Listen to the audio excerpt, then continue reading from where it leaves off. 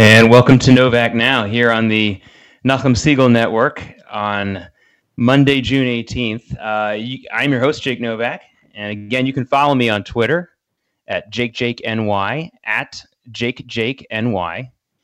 And, I've talked in the last few editions of Novak Now about how news organizations and news shows do not pivot quickly enough to breaking news. So I'm once again being tested to see if I'm not a hypocrite, and I'm going to work very hard not to be that hypocrite, because we have some very, very serious breaking news just breaking in the last hour or so from Israel that I want to get to before I get to three other topics. I'm going to try to be lightning round quick today on the program and do more than just one topic. I'd like to get three, and including this breaking news story, four. So let's get right to this breaking news, and it's really, really of a serious nature, an incredibly unusual nature from Israel.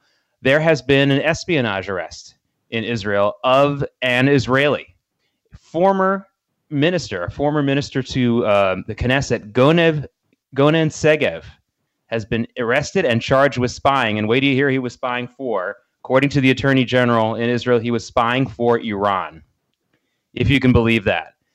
Now, Gonen Segev might be a name that many of you might recognize because he's had some troubles in the past. Now, he was a member of, he was first elected to the Knesset in 1992 as a member of a more right-wing party known as Tzomet, and they were basically, that party's platform was opposed to the peace process, opposed to some of the more dovish aspects of the Labor Party.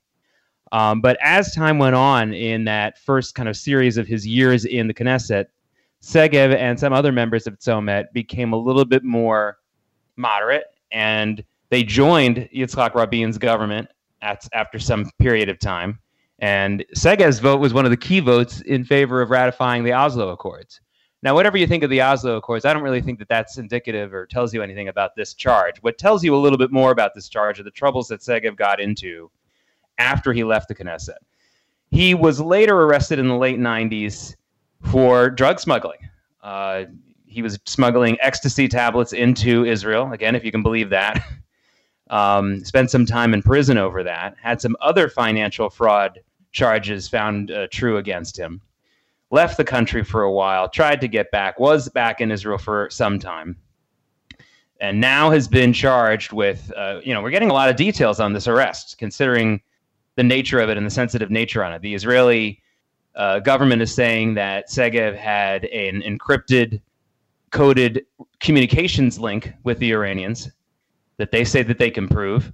And they say that even though he hadn't been in the Knesset for quite a while, he still had some knowledge and information about certain buildings in the Israeli government and what purpose they played. They're specifically accusing him of giving Iran Israel's energy information and their energy divisions. As you know, that's become a much bigger part of the Israeli fabric in the last several years with the huge discovery of natural gas deposits off the coast of Israel in two different areas. So this is some very, very serious crime on both a political and economic nature, if true.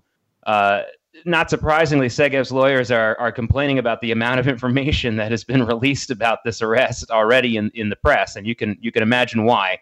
The words Iran and the words encrypted communication link are pretty rough. But again, to recap this breaking news, former government minister Gordon Segev of Israel has been charged by the Israeli Shin Bet and the Attorney General of Israel with spying for Iran for some time.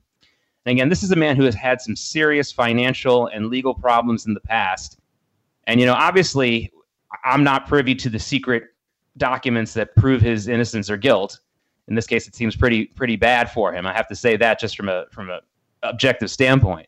But I can tell you that a huge factor in espionage in a lot of cases throughout the world is financial pressure. You get people who are involved in the security services or have certain intelligence clearances, they run into some financial problems, and a good counterintelligence agency will be able to identify them and try to take advantage of them based on their financial problems. Now, again, what we haven't seen in the news of this arrest of Segev is how much money he may or may not have gotten from the Iranians. Also, from just many years of studying this kind of stuff, both academically and seeing it in real life situations, I can tell you that the financial aspect of espionage can be very fraught with problems. Because once you get an asset telling you things, a double agent, whatever word you want to use it, a spy inside of a system telling you information in return for money, then that agent is rewarded and has an incentive to not only give you more information, but just to give you any information that might get them some money. Now, a lot of people who have been involved in counterintelligence, people I've met over the years from my university days or from my professional life, have told me that the best kinds of spies are the ones who have an axe to grind, an ideological axe to grind, aren't necessarily doing it for money. They'll ask for money sometimes, especially to cover whatever expenses they might have or to get safety for their families. But when they're doing it to get a paycheck, very often their information starts to grow stale very, very quickly. And that might be what we're dealing with here. But again, I'm not making any conclusions here. I'm just letting you know, once again, very, very serious breaking news from Israel now. Former Knesset Minister Gonen Segev arrested by Shin Bet, charged by the Attorney General with spying, and not just only spying against Israel, but spying for Iran, specifically giving Iran, again, allegedly, giving Iran sensitive information about Israel's energy economy, energy assets, where the energy information might be as far as specific buildings in the Israeli government, and also just the background on Gonen Segev. This has been a very, very troubled member of the Israeli political scene for a long time. Including drug arrests, other financial problems. He lost his medical license. He had a medical degree in addition to have been a soldier in the IDF. So this is not a surprising that someone like Gonen Segev has gotten into trouble again, but it's still shocking that any Israeli, no matter how much trouble he or she is in, would spy for Iran.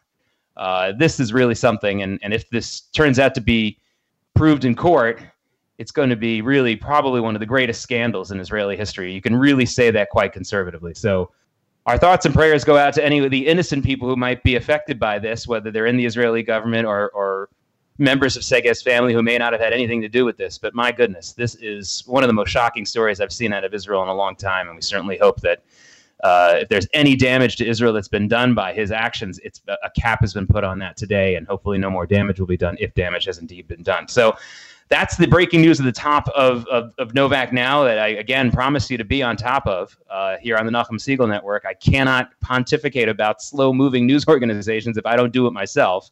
I, too, wish I had more information about this arrest, but I have a feeling I just gave you just about everything you could possibly get. I will update you on my Twitter feed again. I'm at JakeNY, and, of course, you can look up any of the other Israeli news sources that you trust and like, both in English and Hebrew. That you might be interested in. So that's one heck of a story to start things out on this Monday, June 18th edition of Novak Now. But as I promised on my Twitter feed and promised a few other people on my Facebook feed and elsewhere this morning, I wanted to get to 3 other topics today, and I want to try to move as quickly as possible because there's some important stuff, I think, for the American listening audience, for the Israeli listening audience, and for Jews and non-Jews as well. And I'm going to start with what was really the biggest story of the weekend, which has been building up for days. It really wasn't just this weekend story, but this story that we're having now about massive protests, and I don't mean by marches, just massive online protests and commentary against this issue here at the U.S. border where illegal immigrants are showing up at the border and American immigration officials are separating children from the adults. And I didn't say parents, and I want you to pay attention to that because that was on purpose. But they're being separated from the adults and put into separate detention centers and separate facilities.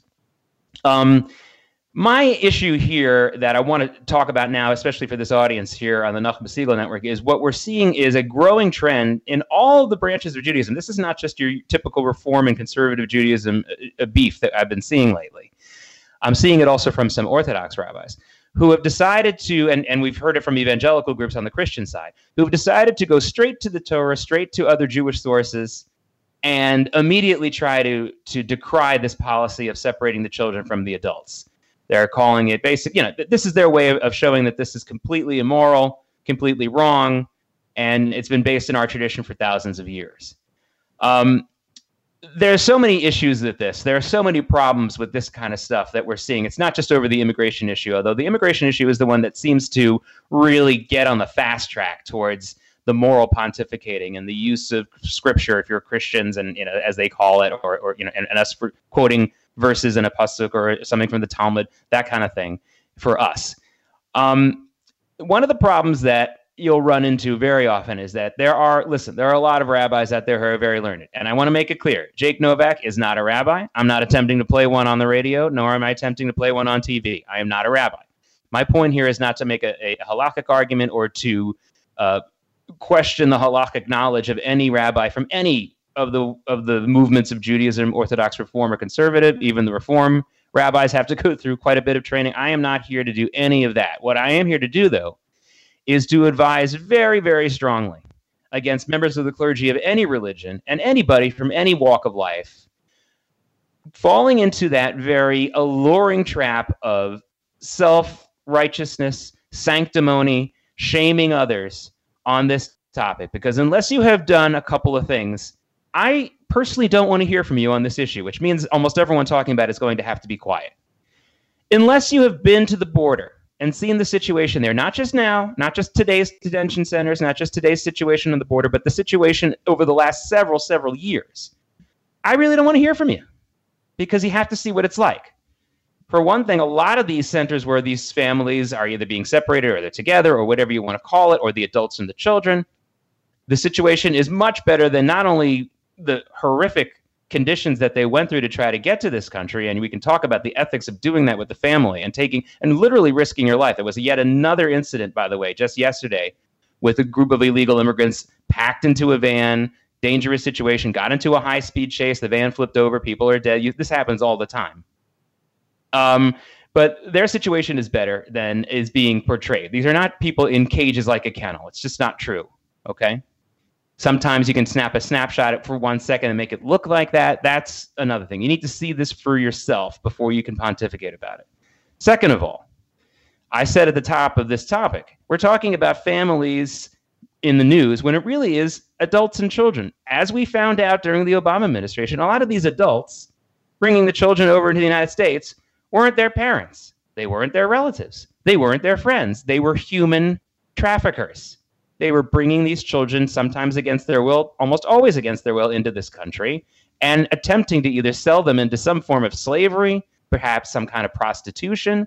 And we know of thousands of these children that were allowed to remain in the hands of human traffickers under the Obama administration. A big part of the Trump administration's decision to enforce this policy, which President Clinton signed, this was a Democratic president who signed this policy, that sometimes has been enforced and sometimes hasn't. I understand the Trump administration has ratcheted up the enforcement of this. I'm not denying that. But a big reason for that is because the Trump administration does not want to repeat the mistake of the Obama administration and mistakenly allowing children to remain in the hands of human traffickers.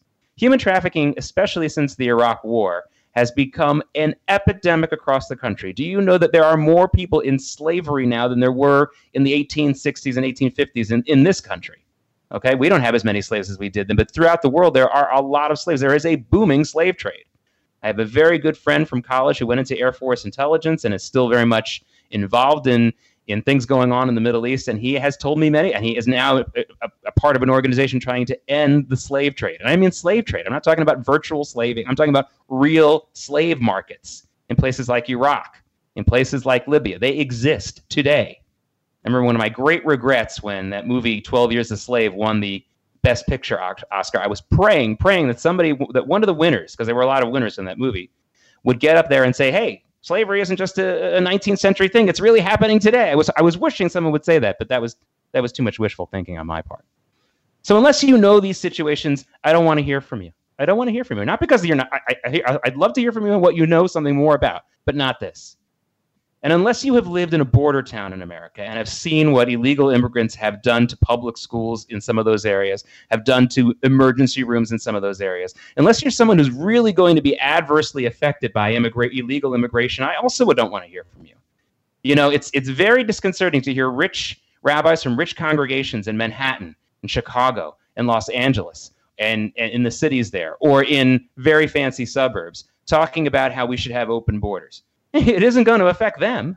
They're not going to have a problem. They're not sending their kids to a public school that's going to be overrun with kids who cannot speak English and haven't learned rudimentary skills through no fault of their own. This is no demonization of them. You know, imagine the people in some parts of upstate New York that have had their public school systems overrun by very, very Orthodox Jews, Satmar Hasidim. We've heard this story many times. It isn't their fault. It isn't their fault, but that's what's happened. Doesn't make them anti-Semitic, although some of them probably are. But I really don't think that the majority of people in Rockland County who are not Jewish are horrifically anti-Semitic. Some of them might be. There's no doubt about it. And some of them have decided to endorse policies that aren't fair. They've gone overboard against the Haredi community there, no doubt about it. But unless someone who's actually from that community is going to talk and tell me about it, I don't want to hear from you. You don't know the situation. Now, you rabbis who are doing this, you probably know the Talmud and the Torah a lot better than I do, okay? I'm not denying that. However, I would argue that a lot of the stuff you're picking is what I would say cherry picking from the Torah. I mean, there's plenty of stuff in the Torah about how we have to guard ourselves against a mixed multitude. You know, the Erev Rav, for example, for those of you who know what I'm talking about. There's plenty of stuff about regulating who gets in and who gets out. And when the Torah talks about the stranger, you know, the ger toshav or the ger, it was talking about individuals. We're not talking about tens and thousands and hundreds of thousands of people showing up at a border at once. Okay? So I don't think that the analogies are very strong. But I'm not going to make that the crux of my argument here. You go ahead and make that argument if you're a rabbi. Go for it. But if you haven't been to the border and don't know the situation and don't know the situation over time, I would rather you not talk about this because you don't know the situation. And for many of them who are coming back to me and saying, well, you know, I hear what you're saying about what happened under the Obama administration and how this was President Clinton's bill that he signed, but I didn't know about it then. So you can't say that I'm just being selective here. Well, if you didn't know about it then and you didn't even know about it until I just told you, again, you've just reinforced my argument. You don't know this topic well enough to be pontificating about it. And how dare you use our tradition, our Torah, our Masorah as a weapon of shame against people when you're just really learning about this topic now. You don't know what you're talking about. Now, again, if you make a fact-finding mission down to the border, spend a year or so going back and forth to a border community, really get to know it, then I'm willing to listen to you. But there are people who have made their careers out of this, based their lives on this. And there are, for example, our Border Patrol agents who this is their life. Not only is this their living, their job, but they put their lives on the line to protect our border. And you're going to demonize what they do without really full knowledge? How many of these rabbis know that if you seek asylum with your family as an adult with children, not a human trafficker, an actual adult with a child, you don't do it at a port of entry? You don't do. That's not how it's done. This is probably all news to these guys, which is why, again, I cannot have you folks speaking about it publicly. I can't censor you. You got your First Amendment right. You can say whatever thing you want to say, whether you know what you're talking about or not. But before you shame other people, really find out what you're talking about before you do that. Please, please.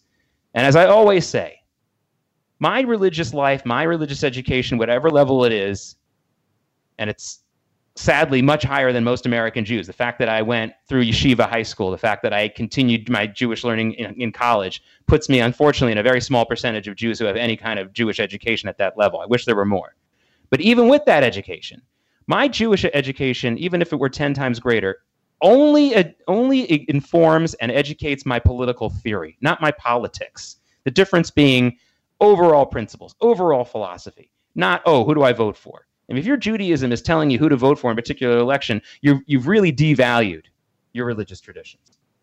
So that's where I'm standing on that issue. It's important to me that we keep it at that level. Please, if you're a rabbi or if you're a learned Jew and you want to comment about the immigration issue, keep the religion out of it unless you really, really, really know what you're talking about, both religiously and the immigration issue. And you know what? I have yet to find a full smicha level rabbi with great knowledge, with great learning, who also has great knowledge of the immigration situation. I have yet to see that combination. When I meet that guy or that woman, talk all you want, but I haven't met that person yet. All right, second issue I want to get to on Novak Now here on the Nachum Segal Network. You're listening to a live broadcast as usual here on Monday, June 18th with Jake Novak here on Novak Now. Our second topic is another topic that's just boiled into the public's knowledge now, but again, has been something for people like me. It's been an issue for many, many years, and that is this lawsuit now that's really coming to a head. Asian American students who finally really got wind of what everyone knew for years, which was the selective admissions policy that was highly, highly unfair to Asian American students. Finally, they decided to go to court over this, and the Trump administration has decided to side with them. If President Trump is not elected, this case isn't going anywhere. But the president got the government's power behind this case, going after Harvard University. They got this week, we found out some details that we didn't know before, and that is that they found some documents that prove that Harvard was finding a backdoor way around admitting Asian American students. They decided to create this list of many different categories to score potential students, to score all the applicants on.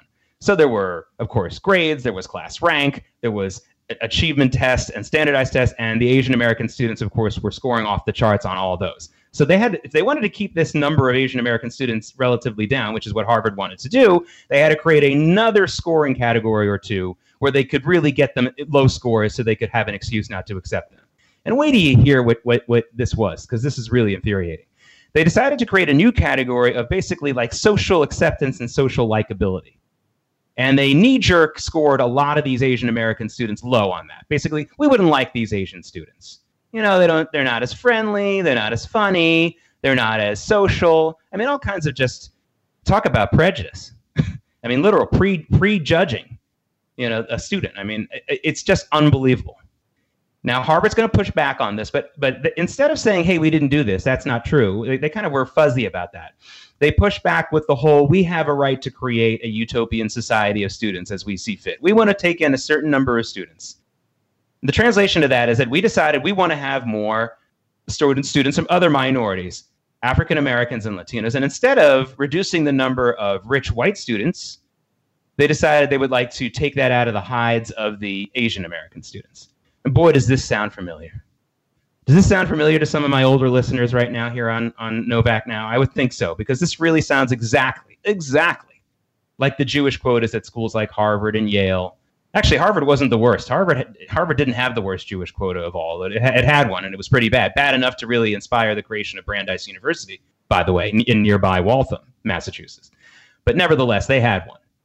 But we heard the same stuff about this. Well, socially, the Jews won't fit in so much with our typical WASPy type student and family. We got to keep their numbers down. It will change the fabric of this university, yada, yada, yada, all that other nonsense.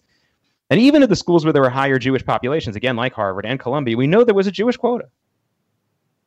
Now, what these guys do with some legal help nowadays is they find these little backdoor ways to impose a quota without having an actual quota. If they have an actual quota, they're nailed. That's illegal. So they'll come up with this popularity personality thing on the score sheet, which is really a damning piece of evidence. You can see why this was leaked out, because this is really putting Harvard in a bind, because it looks like a real arbitrary thing that they've created just to keep these kids out. So they've done that, and now Harvard's in big trouble. And I hope that the Asian American students win this case. I hope that these kinds of arbitrary ways to get around rules against quotas are struck down. And I would really, really like these universities to stop trying to create utopian societies, both inside and outside their universities. You know, we've come full circle in America. About 100 years ago, a little bit more than that. Let's say we're talking about the year 1900. I'm going to finish this topic on this. About 100 years ago, again, I'm going a little bit further than that. In the year 1900 in the United States, you're going to be shocked by this. There were really only 3 universities, and I've heard this from a lot of historians that I trust. There were really only 3 universities that were uniquely focused on the intellectual exercise. In other words, they weren't interested as much in the social stuff. They weren't as interested in college football, which already was becoming a major hysteria in the country. They were interested in the intellectual pursuit of every single topic under the sun. And there were really only 3 universities that were fully committed to this. One was Harvard, one was Columbia, and the other was the University of Chicago. And I can't get into all the proofs of this. I'd be happy to do that online if someone wants to talk to me about it. But all the other schools, including the Yales and the Princetons and the University of Pennsylvania, all of them had plenty of intellectual heft to them. I'm not saying they didn't, but their major goals were elsewhere. Their major goals were social, society building, utopian type stuff. They were looking at that. They were looking to be almost an exclusive club. And that, after World War I, started to end in this country, and then you had much more competition intellectually among all the real major universities today. So now we're going back to this now, where you have schools like Harvard and so many like them who are doing this. And of course, the Asian American students are the ones who are suffering now, but there will be others who will suffer, and these universities will ultimately suffer. They need to focus on knowledge and not on trying to create utopian social systems, because universities, no matter how big they are, no matter how much they might resemble a city, are not a city, okay? When you have most of the community that leaves in the summer or leaves for the winter for weeks and actually has another source of income, then it's not a city. It's more like a summer camp. My final topic today, and we just have to wrap up very quickly, is, you know, this is a guy who comes up in the news all the time, and I just want people to understand just a little something about how I think the best way to approach him is. And I'm talking about the billionaire George Soros. and why he's so important to the Jewish community and why we have to be so careful about the way we talk about him. Now, George Soros was a young man, yet basically just a small boy at the time of the Holocaust in Hungary, and he was born Jewish. And like so many people during that war, he did what he had to do to survive. And what we understand about George Soros is, unfortunately, he's not ashamed of it. I don't think he should be ashamed of it, but I kind of wish he were. He joined basically some gangs of Nazi groups that were stealing from the abandoned homes and properties of Jews who had been sent off to the camps already. And that's what he did to survive. Do I blame him for that? I don't blame survivors for almost anything. I mean, unless you're talking about a survivor who did some horrible crime, pretended to be a Nazi, and actually killed other Jews. I just don't feel any right to criticize what survivors do to live, especially one who was so young as George Soros. Okay? So I just want people to be very, very careful, especially Jews, when we jump on a bandwagon and decide we're going to call him a Nazi or whatever we're going to do. Please don't do that. I just don't think that's constructive. I don't think that that's a good idea. That's not really the point here. But what I do want everyone to understand is that George Soros, now the adult, is someone that we can criticize. I don't think we should call him a Nazi, but we should understand that this is a man that, unfortunately, since he was 5 years old, or however old he was, has been in the grave robbing business. George Soros makes his fortunes when he bets against the currencies of countries that are going down the drain, that are about to hit an economic crisis. And to me, this is no doubt why he bets in favor of and pushes for open borders in Europe, because he knows that a massive open border situation will threaten the economies of Europe up and down the line. And when the economies of Europe collapse, he makes money. And I also believe that this is really inherent in his opposition to Israel, and why he's been so hostile to Israel, both in his words and in the money. And he's funded a lot of anti-Israel projects. Israel, to somebody like that, to a grave-robbing type of investor, the ultimate bear, Israel is a very, very big threat to him, because it's a bootstrap country that's done very, very well. It's a country that's done extremely well from the ashes of the war. Really, is there any country in the world that post-World War II that has emerged and emerged positively? Now, there was a lot of decolonialization all over the world, in Africa, the Middle East, Asia. There's been a lot of countries that have emerged since the end of World War II. Probably about half the countries in the world right now have some kind of post-World War II origin to them. But has any one of them really done as well as Israel? I mean, the answer is no. Not pound for pound, not per capita. Okay, I mean, there are bigger countries with bigger economies. Obviously, India. You can name a lot of countries like that, but they have massive problems that Israel and already had massive resources. And if you calculated their value before World War II, I don't think if you adjusted it for inflation, it would be almost as good as it is now. And that's a big threat to a guy like George Soros. So I ask you to kind of back off on the Nazi stuff with George Soros. Let's not call him a Nazi, because that's not his sin. His sin is he's kind of a grave robber. He makes his money when things go bad. And he's hoping for things to go bad, which is why he's in favor of mass migration into Europe, why he's in favor of anti-Israel groups, hoping that they'll destroy that economy. And that's his goal.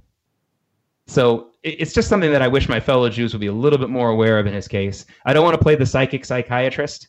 That's my little term that I learned from Scott Adams, the creator of Dilbert. It's a brilliant, brilliant term, because so many times you hear people saying, well, I know that Trump said this, or I know Soros said this, but what he really wants is something else. Now, unless you're a psychiatrist, you can't say that. Unless you're a psychiatrist who's actually examined one of those people in person, you can't say you know what someone's intentions are, okay? And even then, you might be wrong. So if someone is saying something publicly, you can't say, oh, I know what he really means, okay? You can't do that. That makes you sound really silly. But what we can say is George Soros has a long record of making money off of the crashing of certain economies, off of mayhem. And that's what he's doing now. And sadly, it's kind of similar to what he did as a child, okay? That's kind of, again, we don't blame him for that. But if that's what he learned how to live as an adult, then we have a problem. So here's what, to recap, I want to get you one more time the breaking news at the top of this hour that I gave you here on the Nachum Segal Network. Gonan Segev, and a shocking story, one of the most shocking stories out of Israel in many years. Former Knesset minister has been arrested by Shin Bet, charged by the Attorney General in Israel with spying against Israel and spying against Israel for Iran. Shocking as that is, and the details that they have put out there in public are pretty, pretty damning.